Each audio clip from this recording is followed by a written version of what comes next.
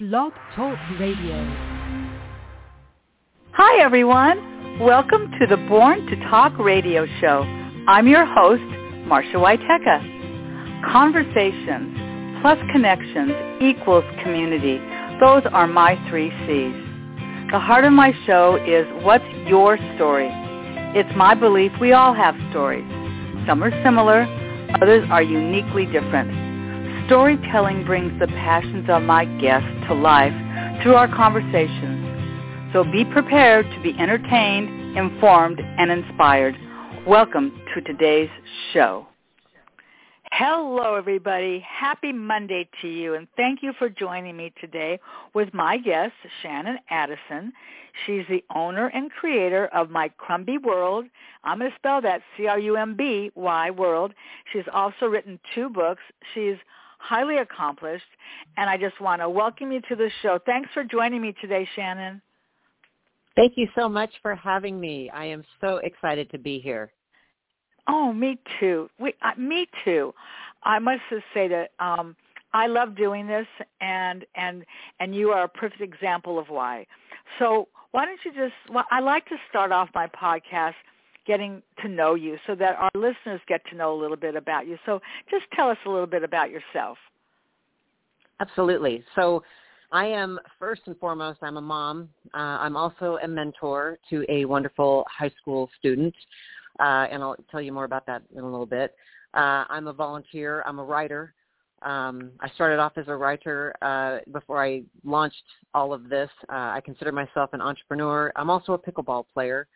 I'm working on getting better at pickleball, but it takes a lot of practice. And interesting thing, I met my husband while living in Arizona. He was in the process of traveling across the country and stopped over in Tucson, and I met him while he was relocating to Pensacola. And within 2 months was married and relocated to Pensacola. Yes, started a brand new life. I quit my job. I had a very good job in pharmaceutical sales. I had my own house and a company car and all the bells and whistles. Oh, my gosh. Met him, just packed up, moved, and started a new life, and had 2 girls in Pensacola. We then moved to California for a while, but became married to the military and moved and have been moving and loving life, being a military wife ever since. So, so here's this is what flew into my mind. So he literally swept you off your feet, didn't he? He did. He absolutely did. In fact, God, I was up for a big promotion in my job, and my company was investing quite a lot in my training. They were looking at relocating me to Philadelphia, and I'd already been through 2 different rounds of very, very specialized training to go into like product management or district management. And I meet my husband and within just a couple of weeks had to go back to my boss and say, not only am I not going to take these promotions, I'm actually going to give notice, and I'm going to move across the country. Oh, God. So, yeah. The look on that person's face must have been hysterical. Oh, my God. Yeah, so I think later, but I think at the moment he was pretty angry with me at that moment. God. So. Oh, gosh. Well, I did mention that you are an author, and you just said that you don't really consider yourself a writer. You consider yourself an entrepreneur. Is that correct? Yes. So why do you consider yourself an entrepreneur? Well, I feel like what I'm creating is, I love to write, and I grew up loving to write. It was never my friend, though. I had difficulty writing as I was coming up through middle school and high school. And the theory my mom told me at the time was, even though I was in like advanced English classes, during that particular time, teachers were, they believed that you learned English through speaking it and not necessarily through studying it. And so there was less of an emphasis on the grammar and more of an emphasis on just learning how to write critically and write freely and write creatively. And so I love to write, but I didn't consider my writing very good. And I lost a lot of confidence in my writing, especially when I got to college. and started writing papers and having them come back just completely red. And I thought, okay, oh my gosh, maybe I like to write, but writing doesn't like me back. And so that set me back a bit in terms of my writing, and I just never considered myself a writer, even though I continued to write things. Throughout my life, I've written things. Sure. And then as I started thinking about ways to break into this whole world that's, as you called, crummy, which it is, it's my crummy world, writing is definitely a part of it, but it's not all of it. And I think there's just so much more to it than just the writing. Well, then let's talk about that. So tell us about your brand and what is it comprised of? So my brand is called My Crummy World, and you said it correctly. It's CRUMBY for people who are listening and wondering. And the reason it's crummy with a B and not CRUMMY is because it's comprised of these characters called the breadcrumbs, and that is Penelope Pumpernickel, Rachel Rye, Samantha Sourdough, and Whitney Wheat. They are my 4 original characters, and they leave a trail for girls to follow through their stories and their activities and their experiences that help girls understand some of the things that girls go through in their lives. That it just gives them kind of a little trail through girlhood, as I call it, so that they can learn through their experiences and hopefully find their way through. It's just navigating girlhood is hard for girls, and the breadcrumbs are there to just give them a little bit of a trail to follow to help them on their way. So that's why it's My Crummy World being comprised of the breadcrumbs. And I didn't want to have my brand just the breadcrumbs because I'm expanding. I keep adding more breadcrumbs, and I add things to it, and I just like the whole idea of having it be My Crummy World because it kind of lends to this notion that life is not perfect. Life can be crummy, but crummy can be good. So, I mean, life isn't always great. And the crumbs, the girls in my brand, they demonstrate through their experiences that you know, difficulties arise and things can happen, and girls hurt each other's feelings, and these are all things that just happen as a part of life. And so I'm trying to teach girls how to be somewhat more resilient through those things by following the trail. So I want to spell the website for people that might be listening, although I will definitely have it in the blog when we're done. But it's crummy, CRUMBY world.com. And I love your homepage. You just have 3 of the crumbs there, but there are a total of 4 now. Is that correct? Well, there are 4 original. In my newest book, there are some additional. I have Brianna Brioche bread. I have PJ. She is Penelope's little sister, Poppy Jean Pumpernickel, and her dog Pepper. I also have a Tiffany Toast and a Fiona Focaccia. Oh, my gosh. Who comes up with these? Shannon, this is just, do these just fly into your brain? How do you do this? Well, it depends. Some days I feel more creative than others. And I have now had people actually, I've had people approach me saying, well, you know you need a Betty Bagel, and you know you need and so I know that there are others down the road in development. And I even thought of if I develop a non-bread, I thought it would be hilarious if she were Shauna Non, which, of course, unless you're a certain age, you probably won't get that. Shauna. Yes, you have to be of a certain age. That you see, this is an example of why I like you so much. You are so entertaining. You're so clever, and we are entertaining each other's people. Are people listening? Maybe, but you know what? We are. So I mean, I love this. Oh, my gosh.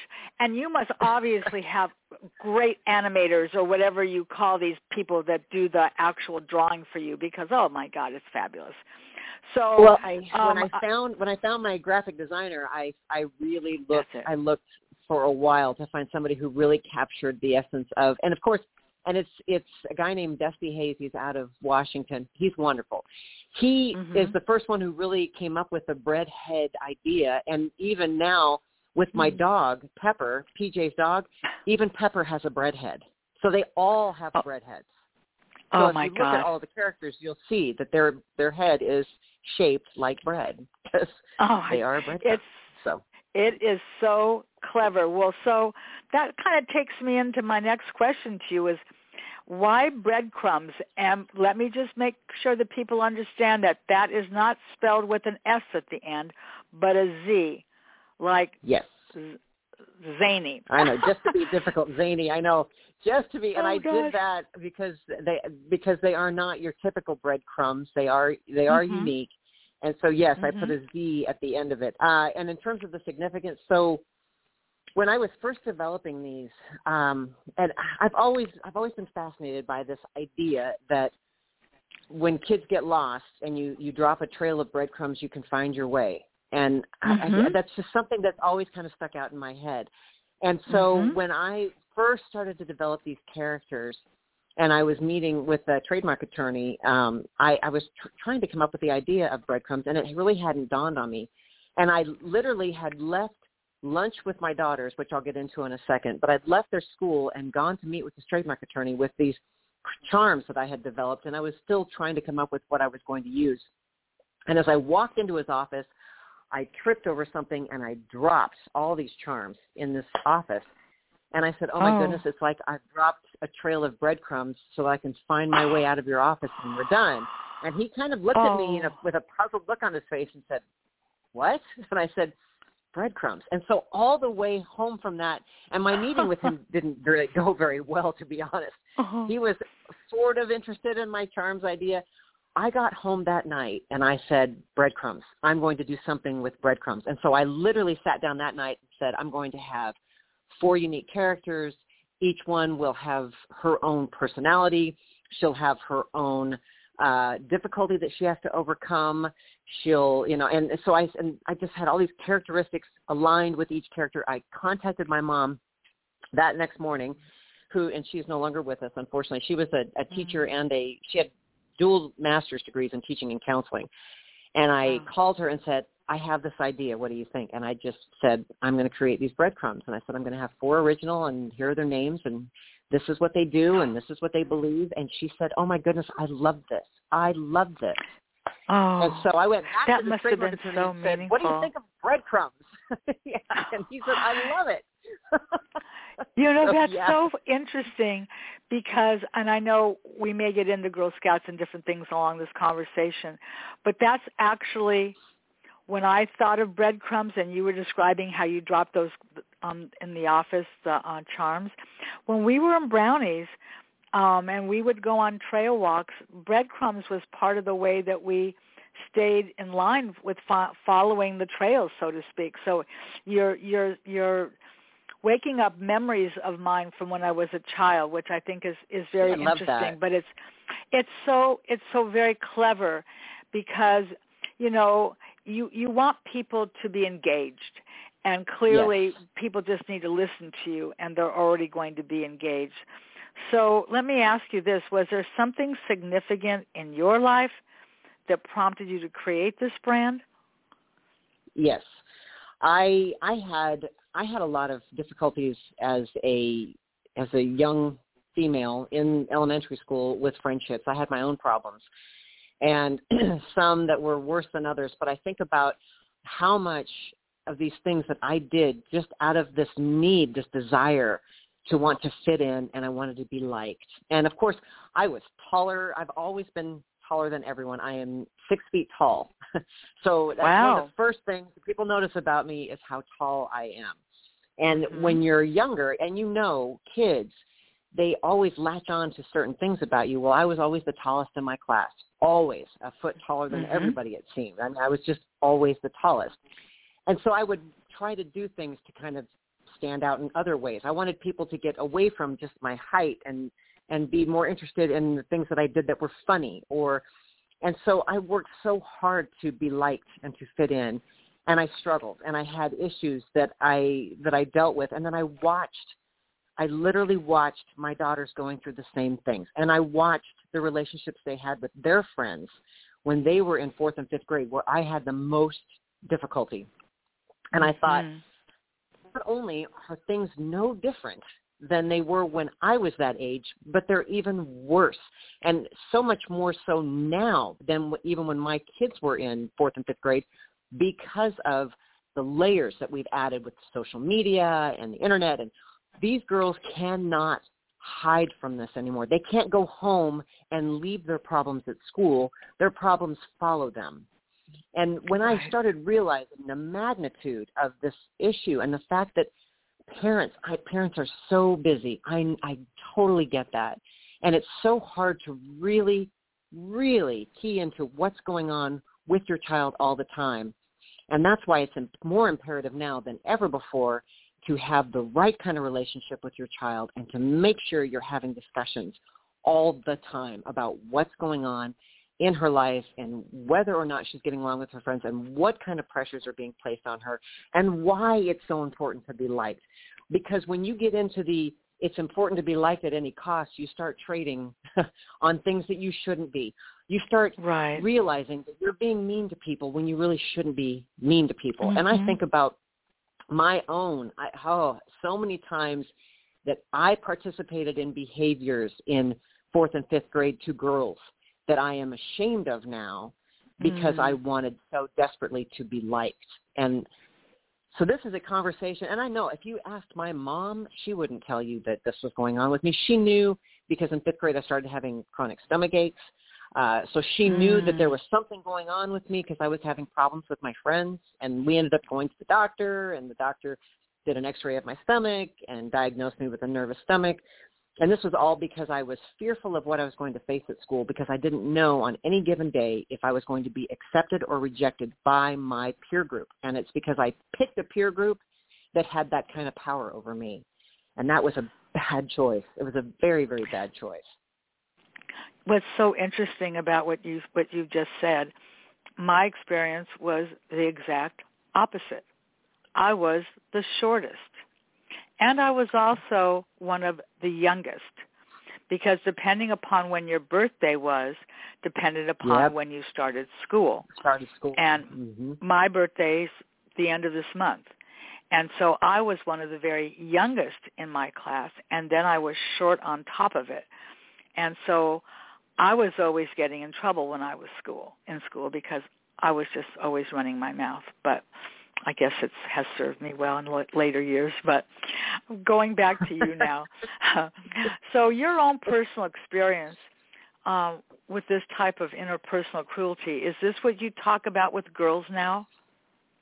Yes, and my experience, so when I was in 5th grade, I was new to a school and got placed in this class.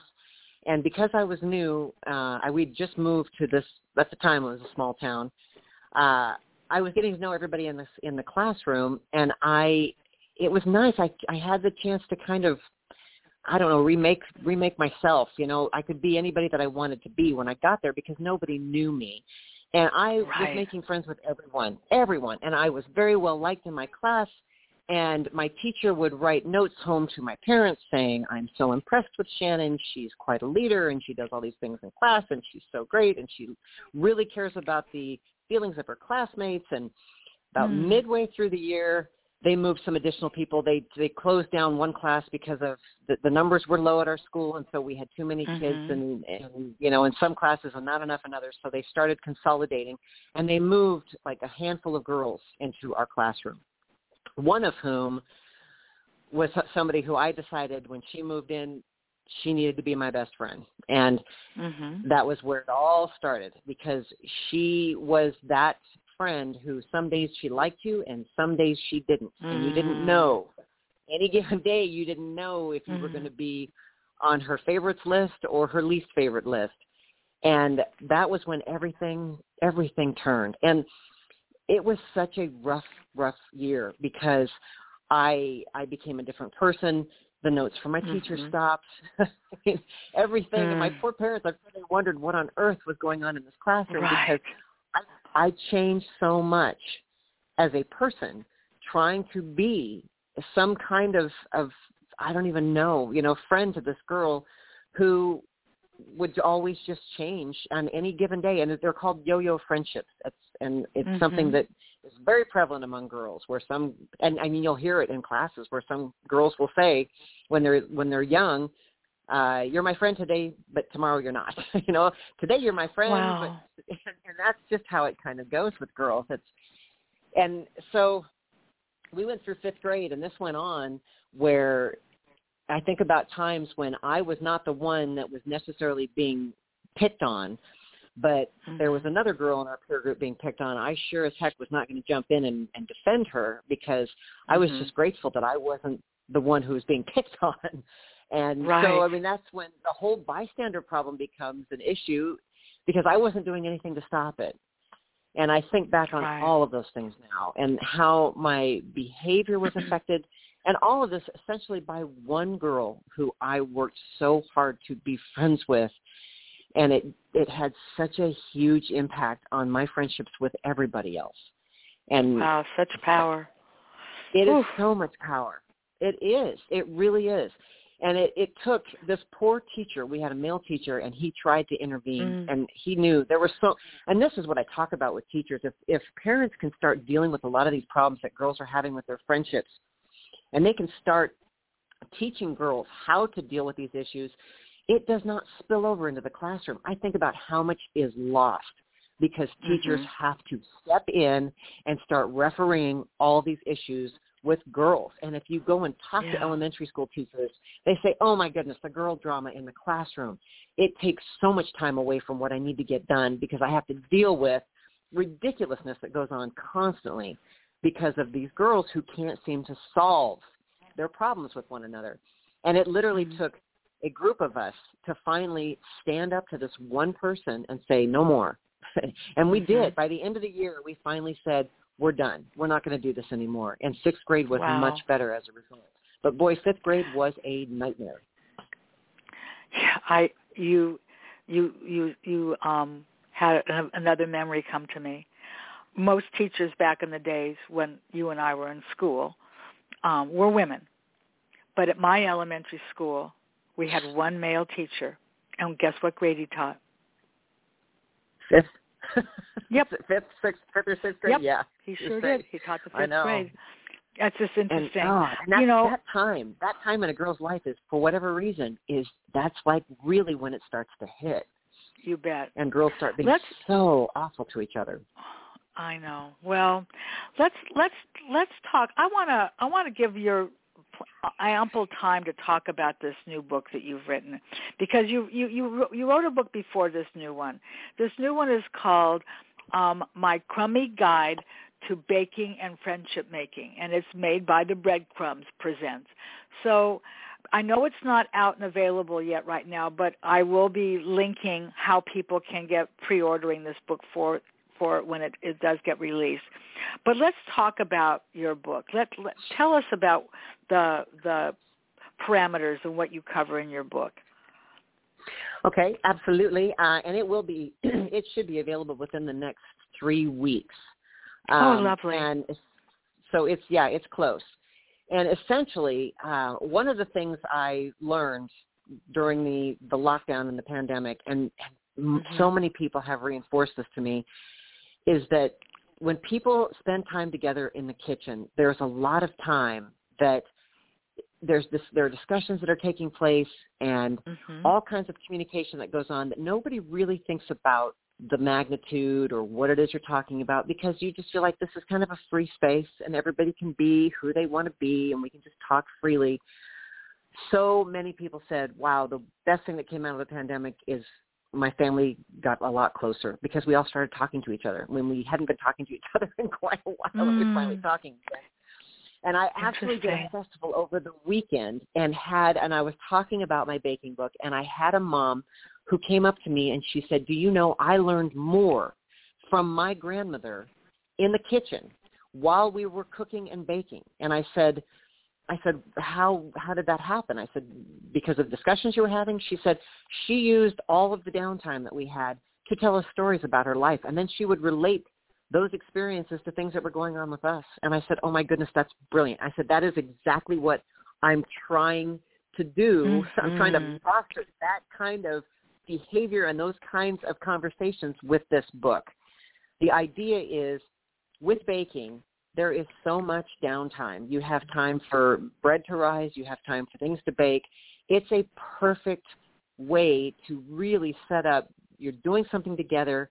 You're going to literally get your hands dirty. You're working on something together, mother and child. And during that time, you can actually spend a few minutes while things are setting up or if it's bread's rising to sit down, and then there are stories that you can read. And these stories have very specific messages in them. And these stories you'll see are, one of them is taken directly from my youngest daughter's experience with her friend when she came home from school, and she told me that her friend told her she was her second best friend.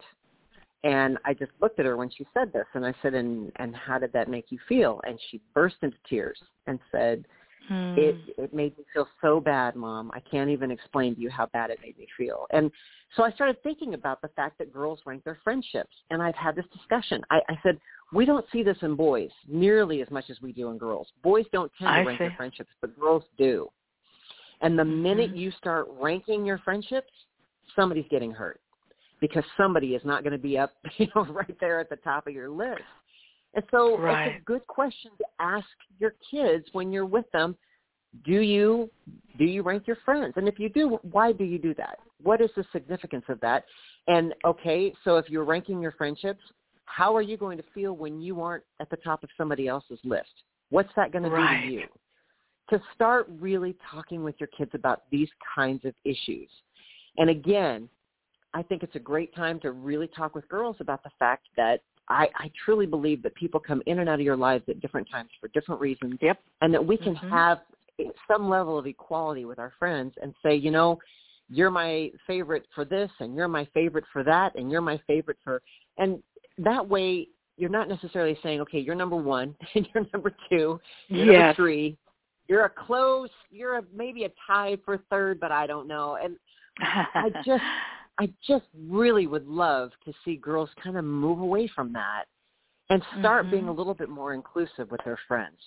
And that's something that's been going on for a long time. So that's one such example from the book that allows you to, while you're working in the kitchen with your daughter, you can say, okay, hey, let's read this story.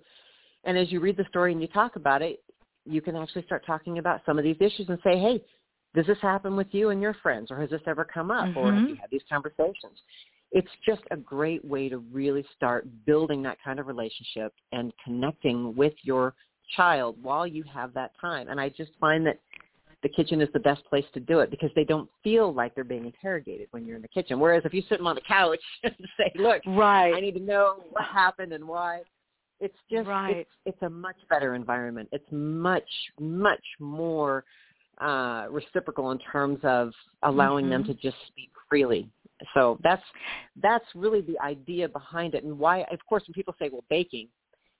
So I had a friend who said, you really should do some kind of a baking book. They are all, you're dealing with bread. I mean, they're all made of bread. And I said, yes, they are. And so that kind of opened up another opportunity where we can really dive into the different kinds of breads and look at it maybe as, where did they originate? Let's talk about that. So we can look at diversity. I mean, it starts opening up a whole world of, and one of the pages of my book says, although we may look different on the outside, we're all made from the same basic ingredients. And I think that's such a great lesson for kids. It is. When you start thinking about that kind of gives you an idea of why I started weaving the whole baking idea and the stories together, and thought this is a great platform to really start having these conversations. You know what word comes to my mind as you're describing this? Because I've experienced this as an adult. My husband's family, Polish, and when we would go to Detroit every Christmas and every 4th of July, where did we spend the time? In the kitchen with my mother-in-law, who cooked, and those were really significant moments in my life. And I think that I think it's important. And a word that came to my mind as you were describing this is the word blend. How you are blending different ethnicities, different cultures, different whatever, or not maybe what's different, but what's exactly alike.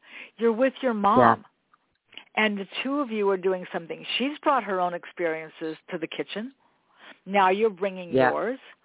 And I think it's brilliant. What do you say to parents who tell you that their girls are not having difficulty with their peers?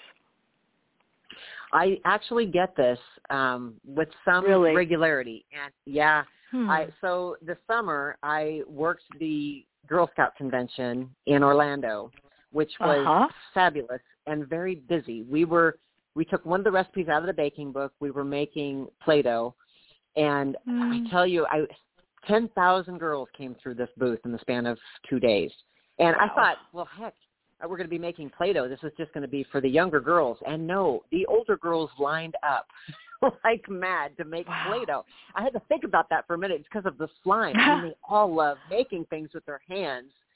And so, the older girls were there every bit as much as the younger girls. And it was nice because as we were making the Play-Doh, it gave me an opportunity to talk directly to the parents. And so we started having discussions. And I would say, when you're making the dough, I start talking about change and when change is good and when change is not good. And that kind of goes hand in hand with the whole dough making. And so I asked the girls, I said, have you ever been asked to change who you are to be someone's friend? And so that's a really interesting question to ask, because a lot of them don't want to answer that question necessarily in front of their parents. But it's one of those where you have to start saying, hey, if someone is expecting you to change who you are, and I know little girls will say, hey, if you want to be my friend, you can be my friend, but you can't be friends with her. That's, there's one stipulation. You have to quit being friends with her, and then you can be friends with me. And that's a huge change. That's a big choice to make. And so when I present this question to young girls, they really have to stop, because I say, hey, if a girl is ever asking you to change who you are, this may not be the person you want to be friends with. And so we're discussing this, and I said, I'm doing this really because this emphasis is on girls and the problems they're having with their friends. And so I had one mom who said, well, my daughter doesn't really have any problems with her friends. And I said, really? That's interesting. And I said, so if I were to ask her, I said, does she get her feelings hurt? Well, on occasion. I said, has she ever hurt her friends' feelings? And she said, I don't know.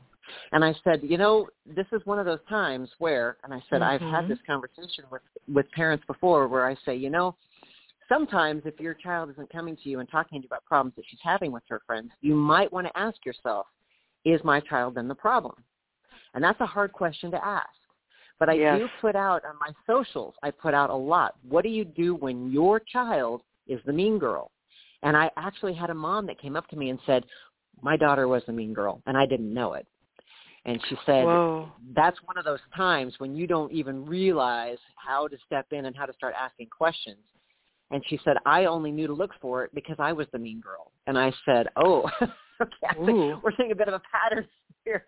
But I said, these are the kinds of questions. I said, you cannot sit back and think because my daughter isn't coming to me with any issues that she is not having problems with her friends. I said, you really need to start asking and making sure that you understand what the dynamics are within her friendships, because you don't want to be the parent of the mean girl either.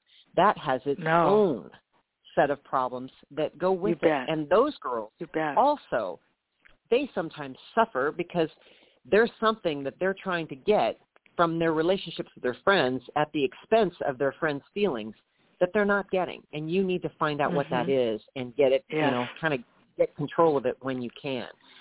So it's a great question. And when parents say that, I will always smile and just kind of sit back for a minute and say, okay, that's great. Well, I'm glad to hear that.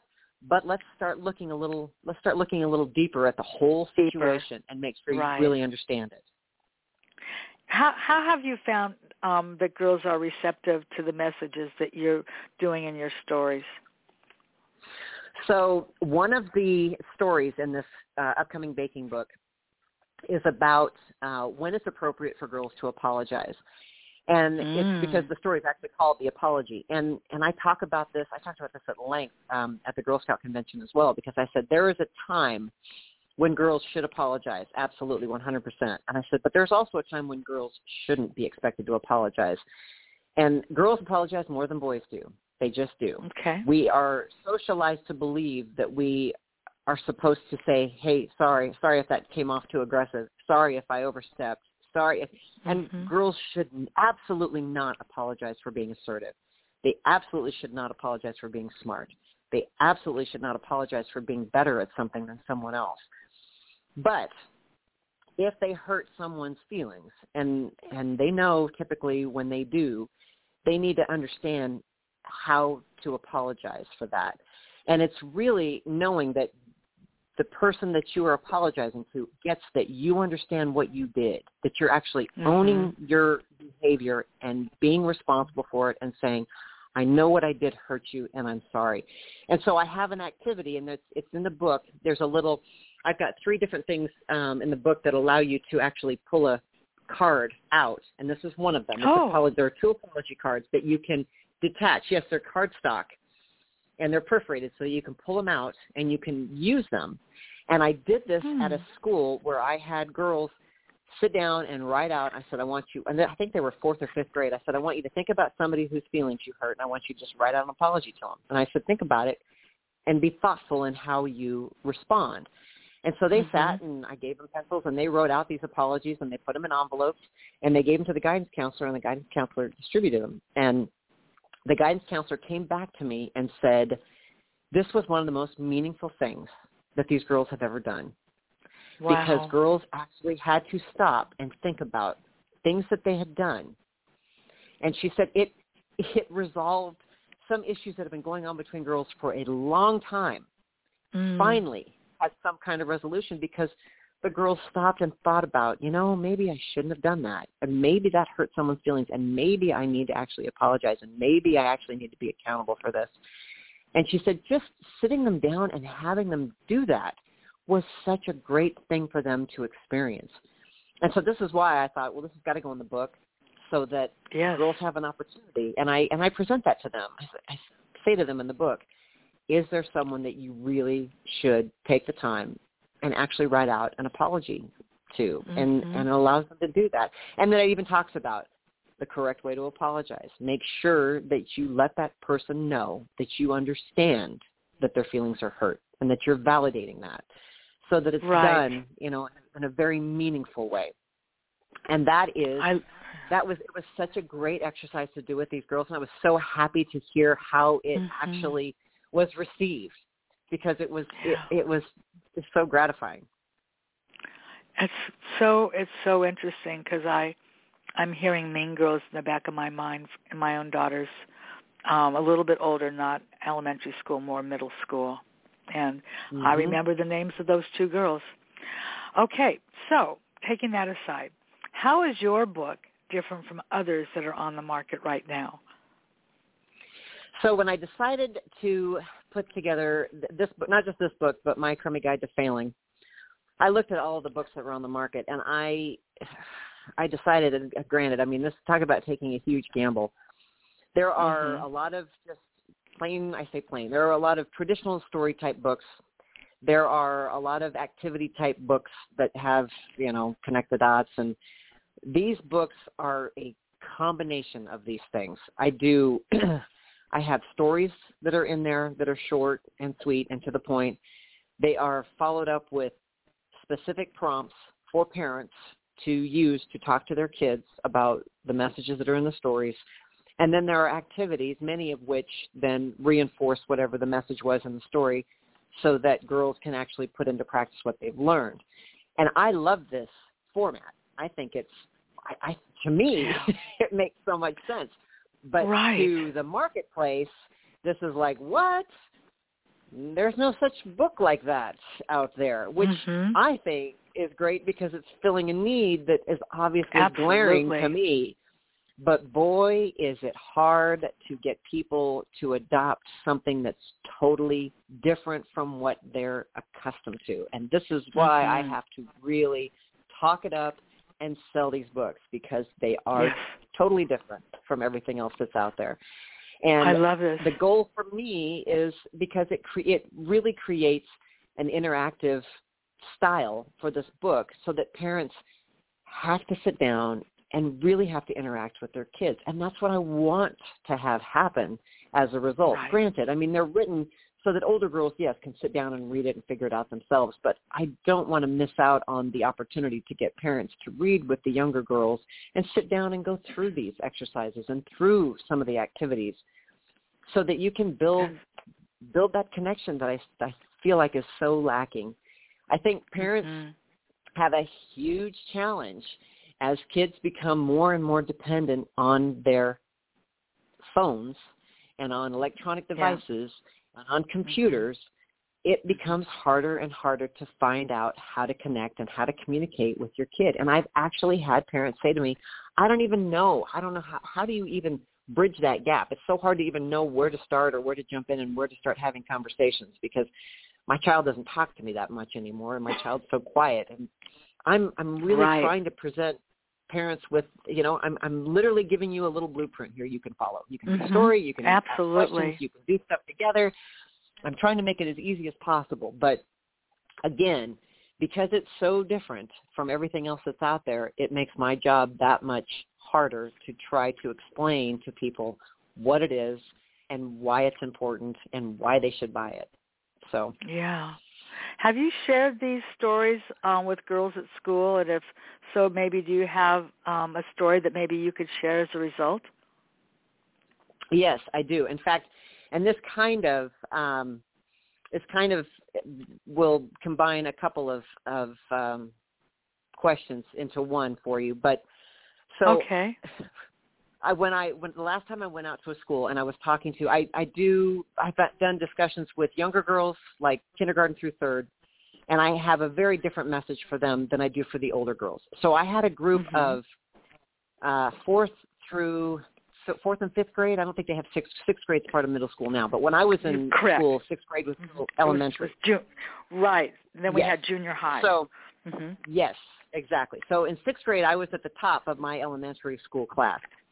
Correct. And I went out and did a presentation to girls at school and talked to them about, I told them all about my examples growing up, my problems with girls, and I even told them about the issue that I had in my fifth grade class and how I was a part of a group of mean girls ultimately and how I came out of that. And that's always very memorable. But the one story that I shared that I absolutely love to talk about is when I asked these girls, I said, okay, if you could have any superpower that you could choose, what would it be and why? And, of course, these girls all wrote down the usual. They wrote down, I would want to be invisible or I'd want to be able to fly. And so we looked at it. I collected them and we looked at it and I said, yeah, this is pretty standard responses. And I said, but I'm about to tell you about my superpower because I have one. And, of course, their interest was piqued as soon as I said, I have a superpower and I am aware of it.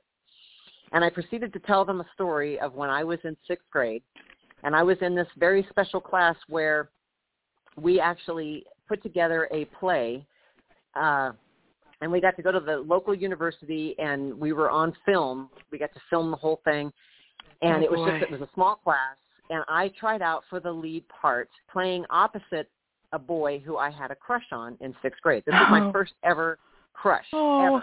Oh boy! And so I got the parts, and I because I practiced and I knew my lines, I knew everything absolutely cold. I wanted this part so badly, and I got it. And so the day comes that we go and we're going to put this play on, and again, it's all being filmed. There's a graduate student who's helping our teacher, and he's talking to us about film production, and we're learning all about all these things. And he sets the stage, and he says, okay, the two of you, and I'm sitting across from this boy, are sitting at the table, and you're having breakfast. And he said, we want it to look, you're a married couple, so we want it to look very natural. Okay, now I'm in sixth grade, and I'm very nervous. I knew my lines. I was very, very nervous. And he says, maybe you're a married couple, maybe we'll start it off where you both enter the room, and you give each other a quick embrace, and he gives you a little kiss on the cheek. And the minute he says that, I'm thinking to myself, okay, I have a crush on this boy, but I don't want nobody's kissing my cheek. This isn't going to happen. I can't. I went into this full-blown panic, and I am now terrified. And so I'm sitting at the table, and he senses that I'm nervous, that I'm like getting more and more nervous by the minute. And I had not been this nervous up to this point. And so he's trying he's trying to get me to relax a little bit. He was a really, really nice kid. And so he leans over and he decides he's going to tell me a joke. And I remember it's just this ridiculous joke. I think it was something like, what do you call a deer with no eyes? No-eyed deer. And it wasn't even that funny to me. But think about a time in your life when you are incredibly nervous and I start laughing. And then I'm laughing like uncontrollably. And I realize without control, I'm right? laughing and I'm laughing and I'm laughing and I can't stop laughing. And he's about to start the filming and I'm laughing and I'm laughing and I'm working all of this up and all of these tensions and everything. And all of a sudden I realize I wet my pants. Oh, my God. That's humiliating. Across from this boy, I realize at some point that it's happening. And I mean, my face at that moment goes from laughter to absolute horror. Terror. And so oh, my goodness. I'm telling this to this group of these fifth grade girls. And, of course, you could hear a pin drop when I'm telling them this. Because they're just thinking, oh, my gosh. She wet her pants in front of her class in sixth grade, which was older than they were. And so they're just looking at me with a shock on their faces. And I said, think about that. Think about the fact that I'm sitting there. I was 11 years old. I wet my pants. I'm on film. And I said, and I'm standing here in front of you today to tell you that my superpower is the knowledge that I can experience something so incredibly embarrassing or humiliating, and I can come out the other side. I said, that is powerful. I survived it. And I said, that is the kind of superpower that will get you through just about anything. And I realized as these girls are sitting there, that is like their biggest fear, is being embarrassed in front of your peers or having an embarrassing moment. And thinking that shame that you just take with you, and you can never get past that shame, but you can still, and I told them, I said, look at me now. I'm thriving. Exactly. I live another day. I said, and I live to tell the tale. And I said, and I can talk about it now. I couldn't talk about it for a while back then. Sure. I can talk about it now. And that's important, isn't it? It absolutely is.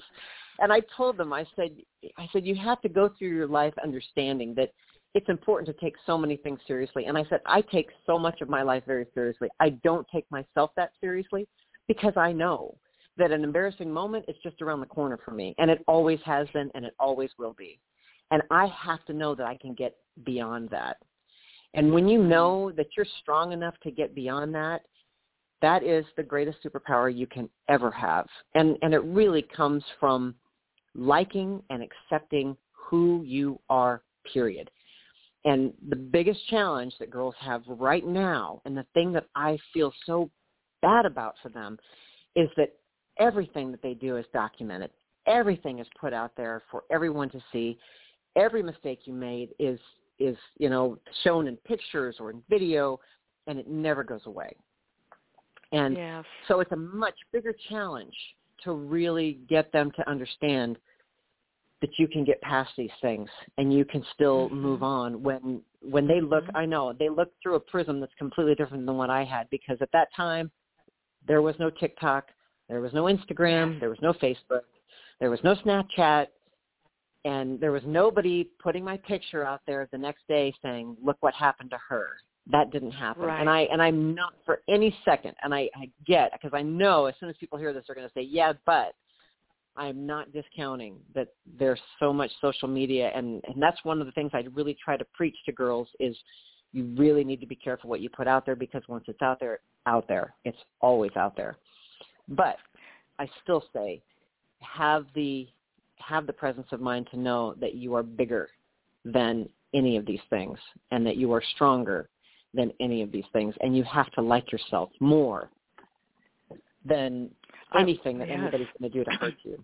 So that's very true. And so how does somebody build a connection with your child to help them better navigate these difficulties with her peer group? What would be a good way to do that? That's really through when I talk about building through these discussion prompts that I have in my baking book, the nice thing about that is, and I'm a true believer that once you start having these discussions via these questions, that you start building this reciprocal relationship where they start feeling more and more comfortable coming to you with other types of issues or problems. And that's the reason that I've told parents so many times, you can't look at this book and say, okay, this book's going to solve all of my problems. I said, this book is kind of a launching point. It's going to get you to the point where you can say, okay, I know how to start a conversation that's not going to be perceived as being, some kind of interrogation. And that's where with girls, as soon as you start asking questions in a certain way and they feel like they're being interrogated, they will not talk to you. So I go to the Boys and Girls Club, and I've done some presentations to the Boys and Girls Club, and I bring out my puppets. And you'll see the pictures of my puppets are all over my social media, and I love these puppets. Yes, I love them. I really hope I want one day to have puppets made so that I can use them in conjunction with the stories, because I allowed the girls to then use the puppets to do little puppet shows, and boy, they fought over who was going to be what puppet, and they really loved the puppets. And it was wonderful because I got up in front of them and I said, okay, have you ever had a situation where, and I think about parents doing this, and this is the kind of conversation. So if you say, okay, have your friends ever done this to you? And these girls all look at me and they say, oh, no. My friends never do that. I said, really? Yeah, my friends, no, they would never do that. And I said, okay. So then we segue into, we're going to talk about, this is a story between Penelope and Rachel. And this is what happens. And so we go through a story, and it's one of the stories out of the book, where somebody, of course, does something to one of the others, and they have some kind of conflict, and we let this whole thing play out. And as soon as we get done, and they will find out, oh, wow, Rachel really hurt Penelope's feelings, then one of them will say, well, you know what? So my friend. As a matter of fact, right? As a matter of fact, this just happened to me yesterday. And I said, it's incredible when you shift the focus from them to fictional characters. And this is nothing out of real life. This is all fiction. This is based on these fictional characters. And it's this story. Right. And this didn't happen to you. It happened to Rachel and Penelope. All of a sudden, they don't feel like, well, I'm not under the microscope. This is not me. I can start offering some information for you that you might find interesting about my life. And they start sharing all kinds of information. And the same happens with parents. I think about with our kids, if you just sit down and say, okay, tell me what's going on. You got to give me something here. What's going on with you and your friends? I know you're having problems. They just clam up and they will not talk to you. Right. But if you sit down and say, wow, we're going to read a story and look, oh my goodness, can you believe how Penelope hurt Samantha's feelings? And had you ever thought about how something like that could hurt someone's feelings? And have you ever been in a situation similar to that? That's pretty incredible. And she noticed this.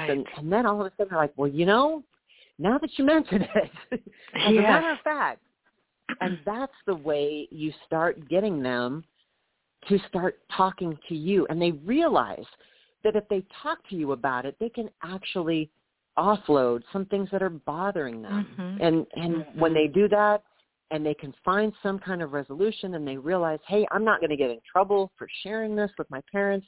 This actually is helping me feel better about it. Then all of a sudden, they're going to start coming to you more because they realize what they get as a result actually bringing you information that they would have never thought of bringing to you before. Because girls they don't want to tattle on their friends, and that's not what this is. This is really sharing what's going on in their relationships and where they're having problems with their friends.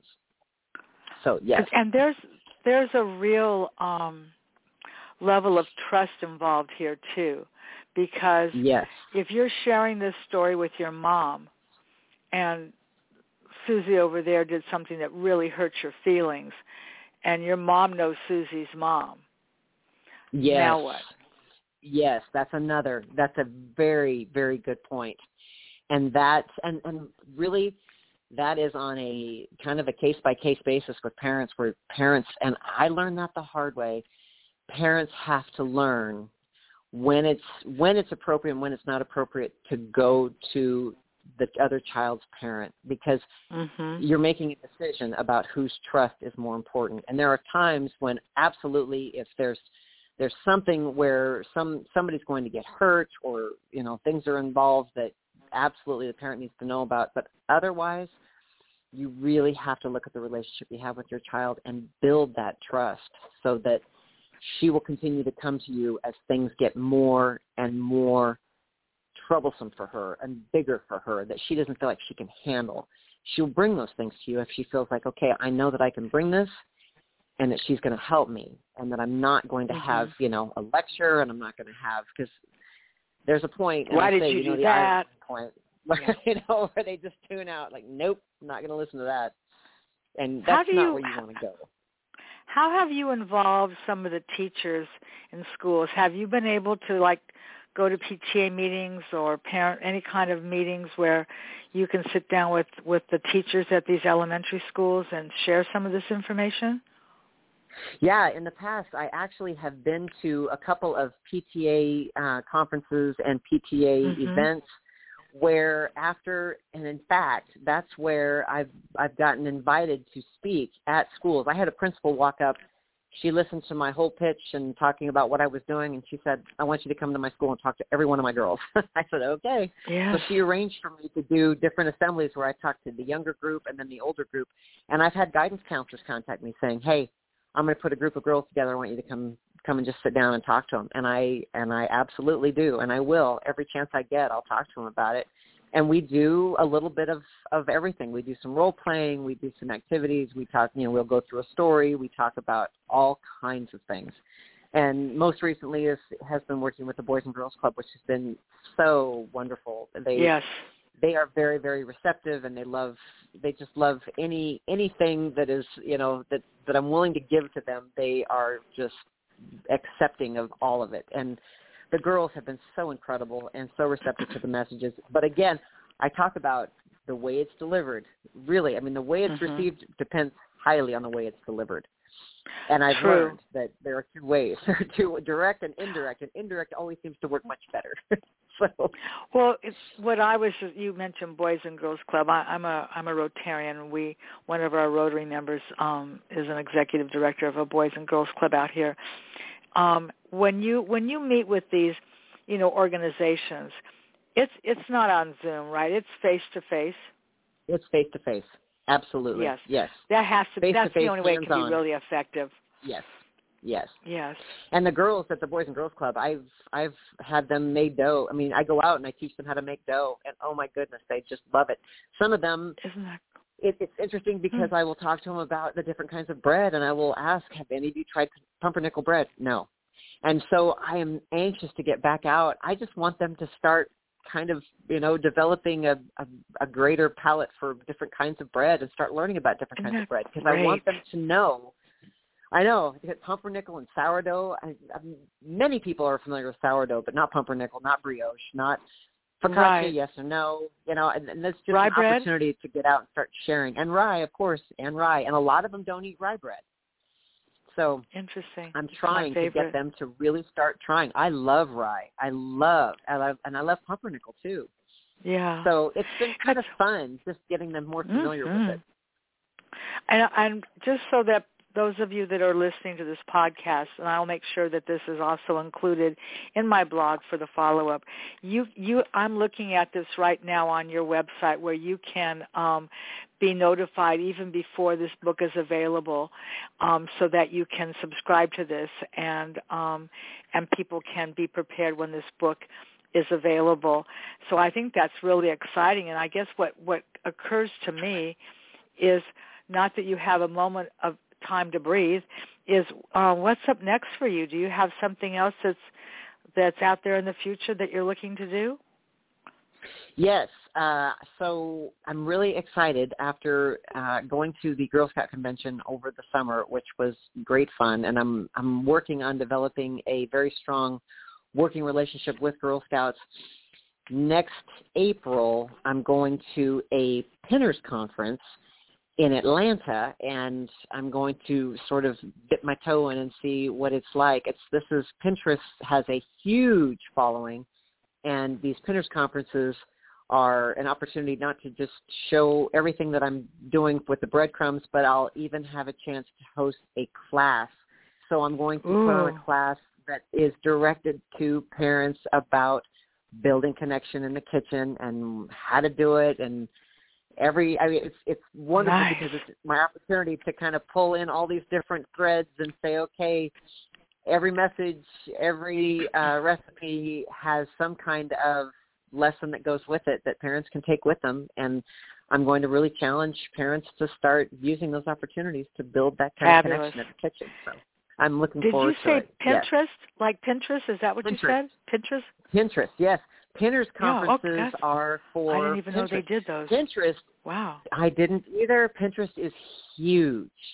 It is absolutely huge. Well, I'm familiar with platform. Pinterest. Yeah, I just didn't know it was a conference. I know. So that's coming up and this spring. Well, that's very, very widely. I mean, they're very well attended. It's a huge audience. Well, that's so, yes. fabulous.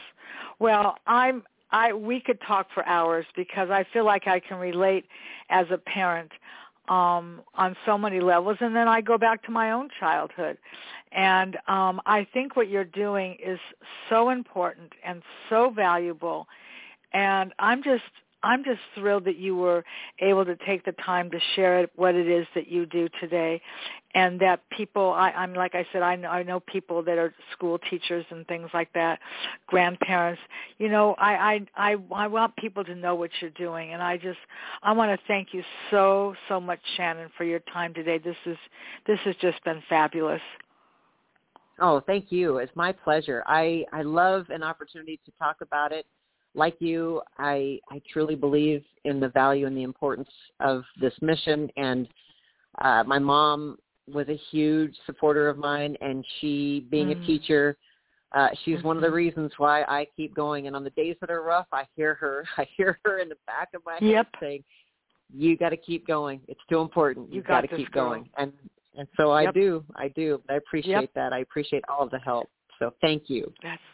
You're so welcome, and we'll be anxious. You know, you're on social media, but I'll be anxious to hear about how your conference goes this coming April.